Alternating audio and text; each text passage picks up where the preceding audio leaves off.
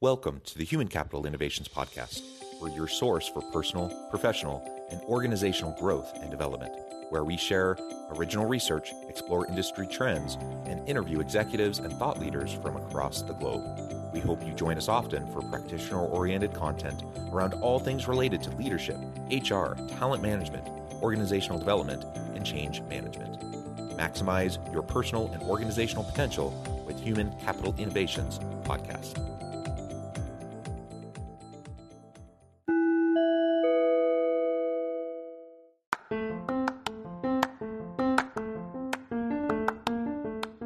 Do you enjoy the Human Capital Innovations Podcast? Enjoy ad-free listening by going to the Patreon page, and please consider contributing even at the producer or sponsorship level. And please leave a review. Thank you for your support.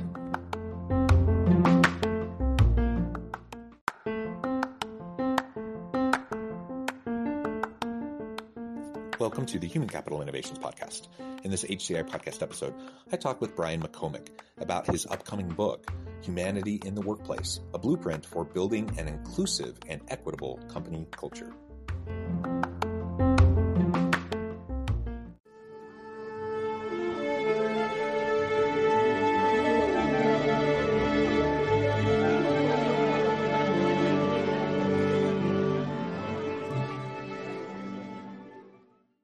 Brian McComak, welcome to the Human Capital Innovations Podcast.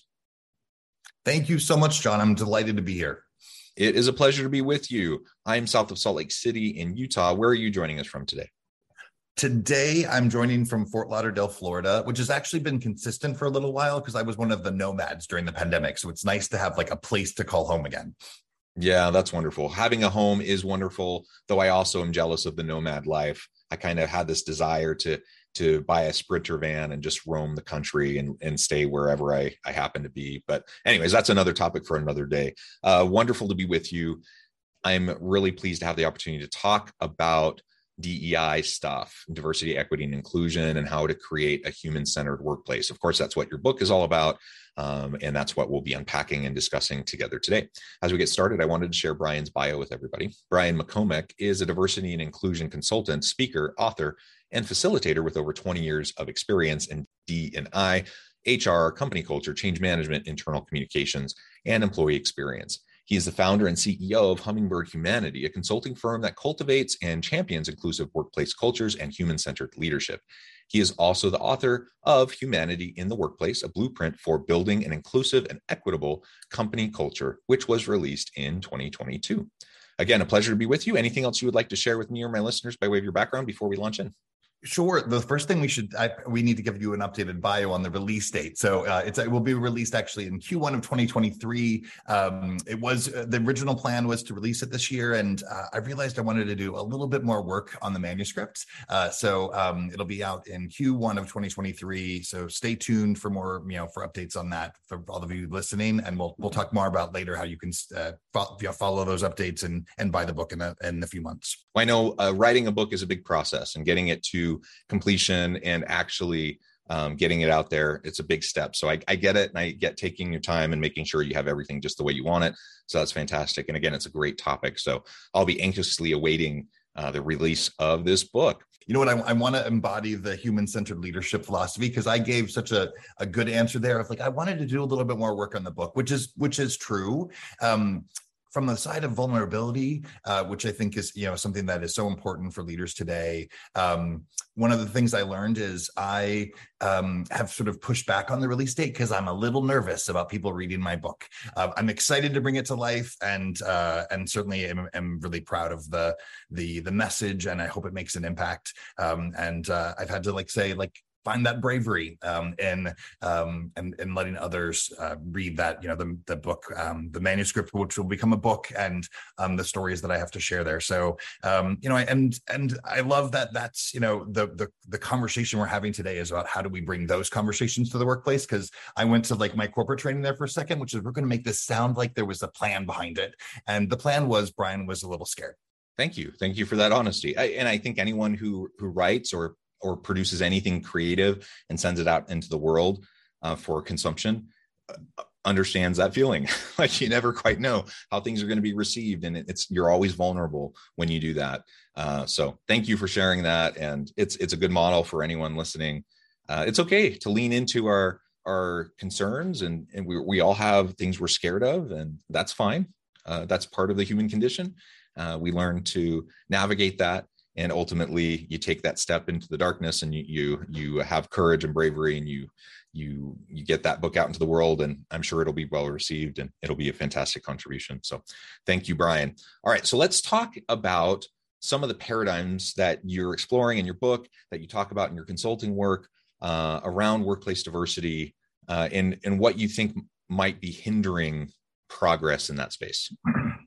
As with any puzzle or challenge like this, we can tackle it from a few different lenses. So I'll start with one lens around the messages that we all received in corporate life of what we should and shouldn't bring with us. And so we just talked about one of those messages, and the way that I like to frame it is, my first career was in movie theater operations. So I worked in a field operations environment, which doesn't tend to have the same rules as corporate life. And so I got to be a real human there. And my best friends, I worked with them, and we were real humans together. The first day I walked into a corporate office, nobody told me that I should what I say is take off my coat of emotions, but I knew I was supposed to. My friend Anne says she calls it having to take off your human suit. So you sort of take off the human suit and become this robot that has to fill all these boxes and expectations and do all these things. And that isn't helpful. Like, the reality is we are humans, and we do bring our emotions with us and our lived experiences with us. And what we also know is that lived experiences are and there's systemic oppression that impacts people based on their lived experience, and we need to understand those experiences. So if we pretend all that humanity is outside of the four walls, then we've missed the point of how we can make our organizations thrive. Because what I do believe is, as well, is if you ask any leader, what's the most critical component of your organization or part of your organization, it's the people that work there. So how do you help them really have an environment where they can do their best work and be their best selves? So so there's that one perspective, and there's certainly lots of lenses around the impacts on the people there, and in the cultures that we've had in organizations in the past. And so I offer some ways to sort of rethink the cultural aspects of organizations and focus on the heart and soul. So that's sort of one bucket. Another one that I'll highlight, and then we can see if there's others you'd like to explore, is I think I'll continue with the heart and soul message there. So I talked about it from an individual perspective and how it's affecting us individually. Well, organizations, what I believe, we need to find ways to engage our heart and soul from an organizational design perspective, and a focus on how what are the strategic imperatives and the initiatives and the energy behind that. And I think what's happened over the last 20 years, 25 years is HR as a function has really become a human capital function, and is focused on driving business impact, which is great. I'm all for that. I was an HR person for many years, and I love the evolution of HR as driving business impact. What I think we lost in that equation is some of the humanity and the heart and soul that HR professionals were caretaking around, and not to say that doesn't still happen in some workplaces around the globe. And I want to give credit to all of the HR people who do the important and challenging work they do every day. But I think that we have an opportunity to reimagine the role of HR, and potentially a new role or function that focuses on the heart and soul or purpose, which would include DEI and well-being and philanthropy and volunteerism, or social impact, which is how we call that. So I think there's some organizational things, and then there's some cultural things and that's what the book's all about.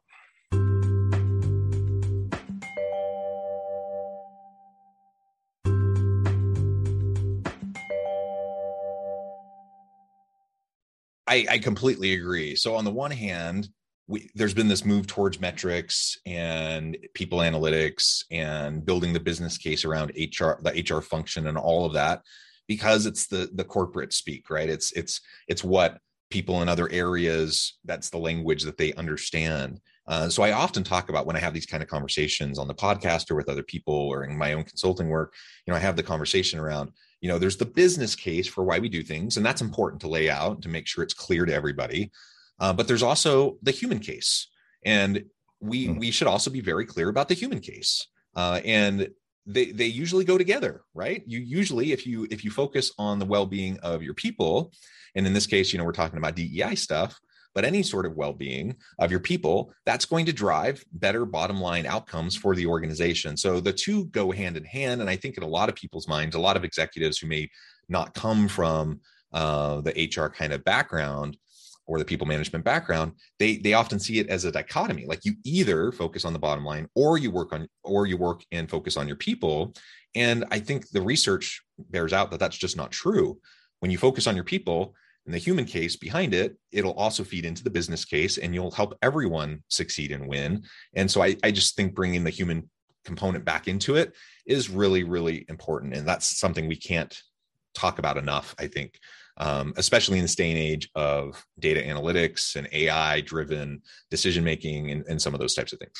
Yeah. Oh, absolutely. I have one of the CEOs that I get to work with. We were having a version of this conversation, and what was cool about starting to work with him and his organization is he already had so many beliefs and that aligned with what we're talking about. He wanted to create a human-centered environment. That wasn't what he called it, but that's what he was trying to create.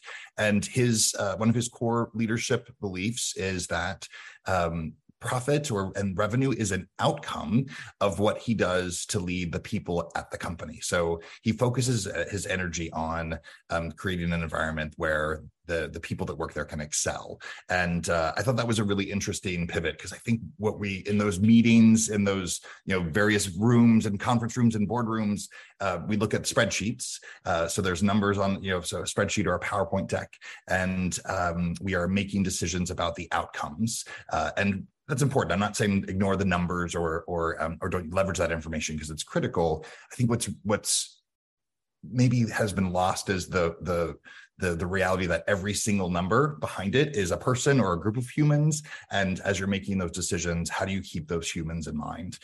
So I think that's I hope we can do more of that. And I do think the pandemic has created room for this conversation to emerge in a way that it really wasn't. There wasn't, I don't think, as much space for it a few years ago. So in the silver linings, look at the pandemic. That's one of the silver linings for me, is that we get to have these conversations, and hopefully not only will it help the success of companies and businesses, but also that it'll make the world better for people.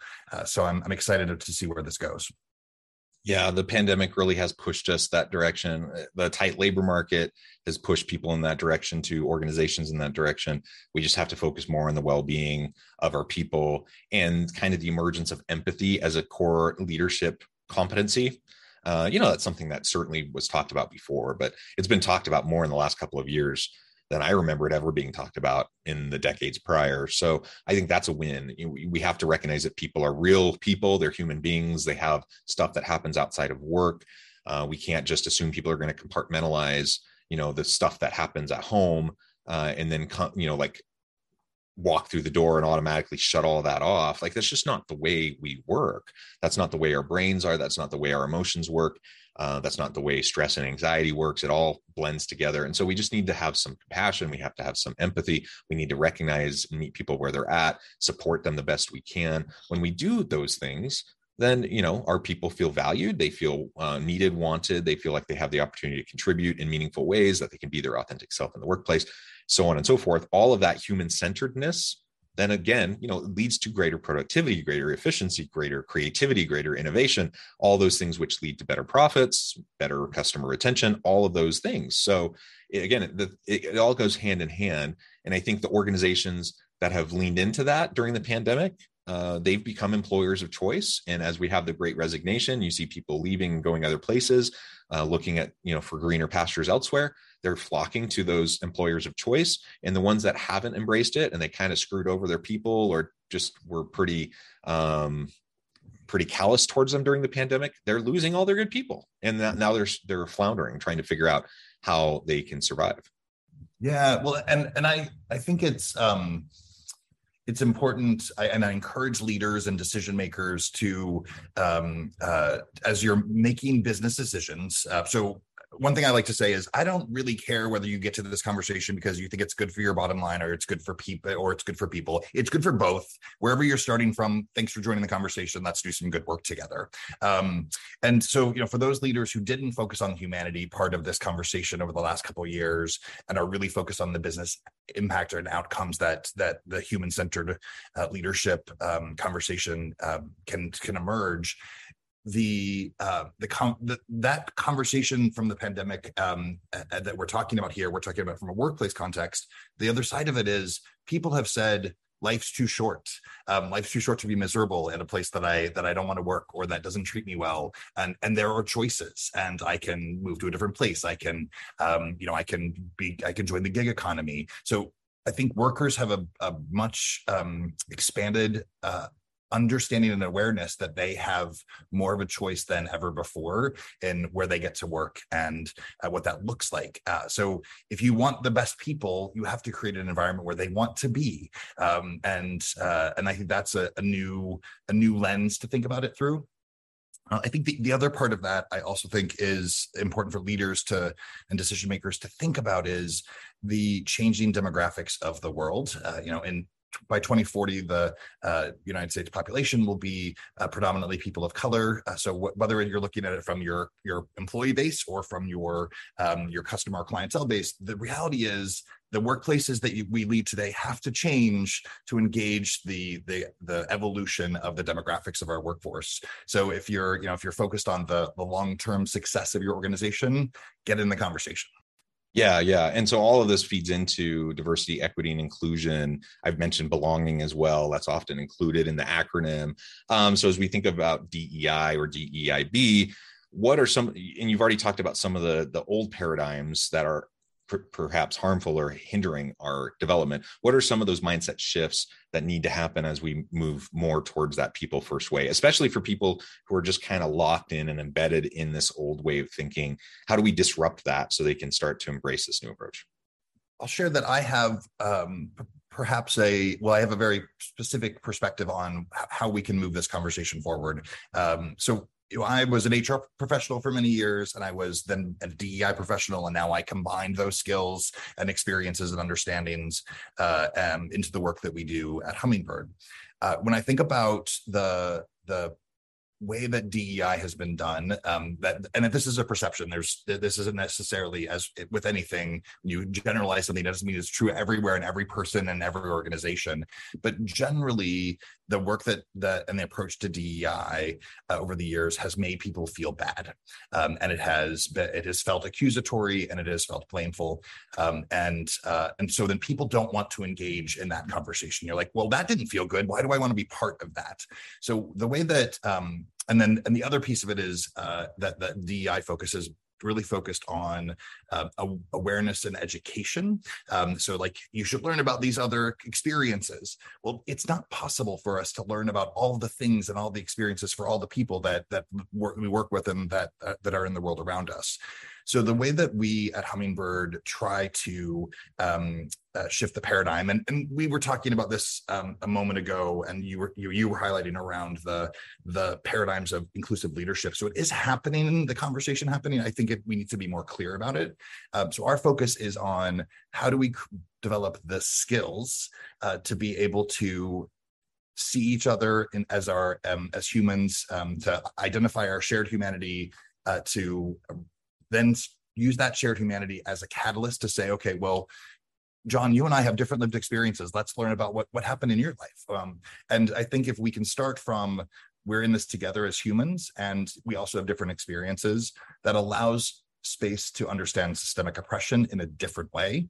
So that's the real focus of the work that we do at Hummingbird. And I hope that that's what we're going to see more of, is how this work can help the people and organizations have conversations that are building bridges and allowing us to see each other, understand each other, and acknowledge the systems of oppression that impact others. And then when you have that opportunity to understand through a different lens, then you can also then take action and support the change that's in progress. So I hope that that's where we go from here, is we do more of that and look at the skills and the capabilities and build those muscles that are required for these sensitive conversations. One other thing I would just mention very quickly there is one of the other tenets of workshops that we do around that we typically facilitate conversations around DEI topics, but the focus is on the conversation, not the content. And one of the things we say is, we don't expect you all to agree with that content that you watched or listened to. The goal isn't to agree. The goal is to understand, and then to have the ability to engage with other humans in a respectful way. And we've seen that to be very powerful. So those are a couple things that I think are happening, and I'd like to see more of.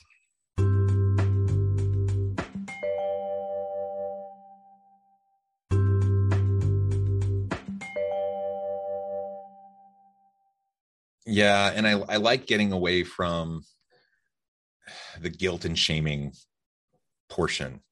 And maybe that's coming from a place of privilege. We're both white dudes. I'm a straight cisgender white dude. So I get it. Like, maybe that's easy for me to say, and in part because I've felt that. I felt awkward in those conversations, wanting to be an ally, wanting to do the best I can, not being quite sure when it was appropriate for me to even comment or how to comment. So that's hard on the one hand.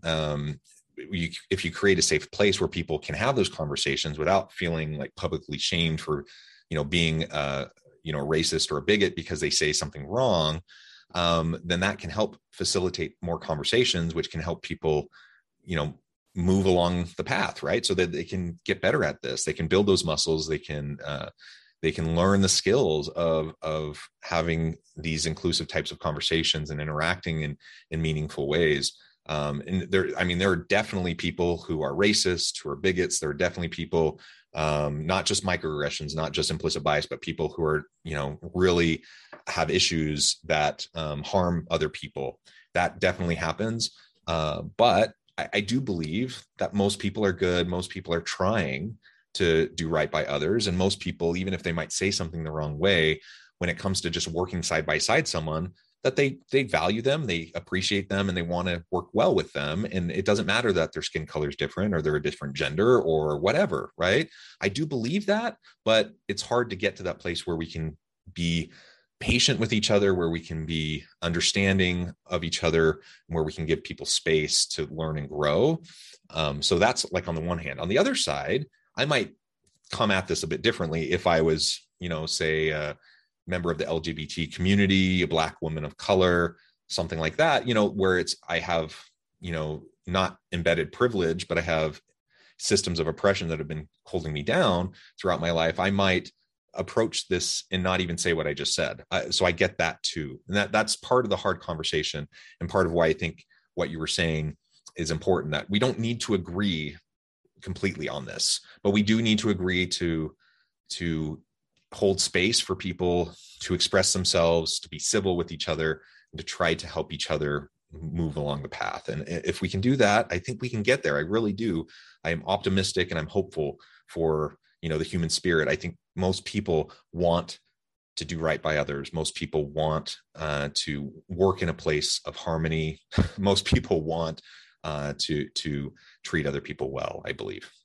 Yeah. And I appreciate everything you've just shared. And I realized one of the things that I haven't done in this conversation is share anything about my identity. So for those of you listening, because you can't see me, of course, I am also a cisgender white guy, like John. I am gay, and I also am a person with a disability. I have 3 invisible disability identities that I live with, and those are stories that I tell in the spirit of just vulnerability and helping others know that they're not alone.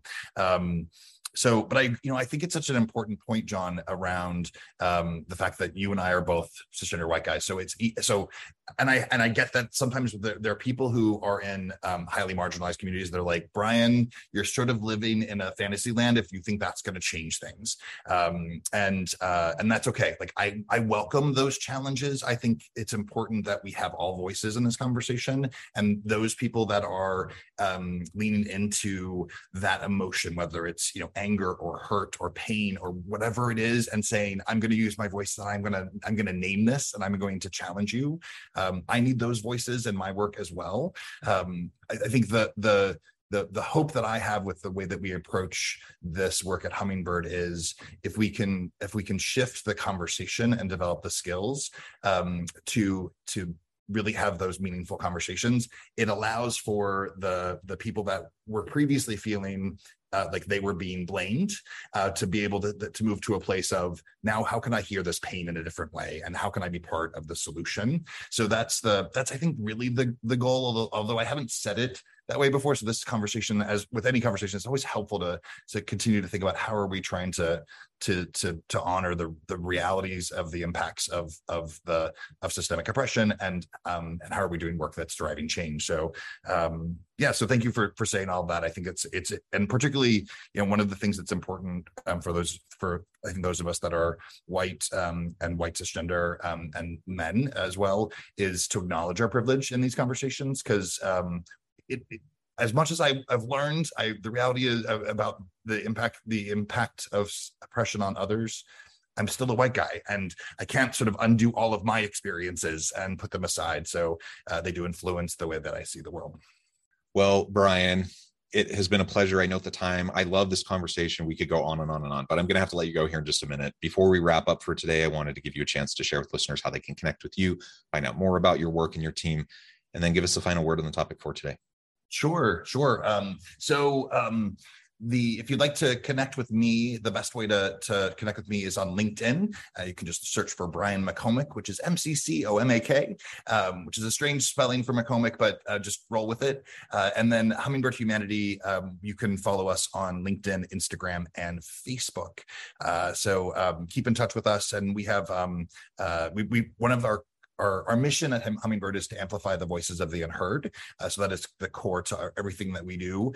So if you join our community, you'll receive content and updates from a variety of different voices. It's not centered around me, Brian McComak, although hopefully you've enjoyed hearing from me today.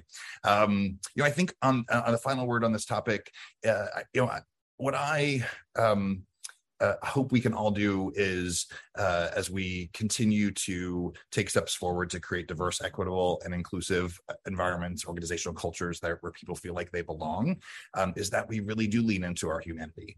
And humanity is messy. It means that I make mistakes and I get things wrong. And it means that sometimes I get to celebrate and have joyous moments. And sometimes I'm dealing with a serious situation, but I need to have a moment of levity to be able to get through it. And I think I just encourage us all to embrace our humanity, because I believe that if we do that in small ways and big ways, it's going to make an impact on the people that work in our companies and on the success of our company. So embrace your humanity, be real, be human, and it's a wonderful thing.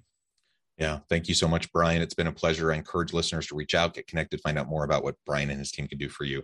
And as always, I hope everyone can stay healthy and safe, that you can find meaning and purpose at work each and every day. And I hope you all have a great week.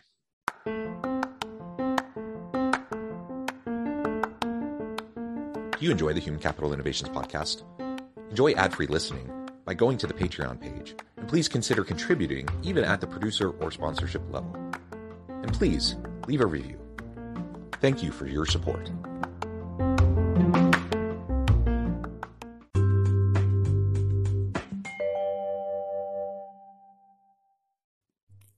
Thanks again for joining us for this episode of the Human Capital Innovations podcast. I hope you stay healthy and safe, and that you have a great week.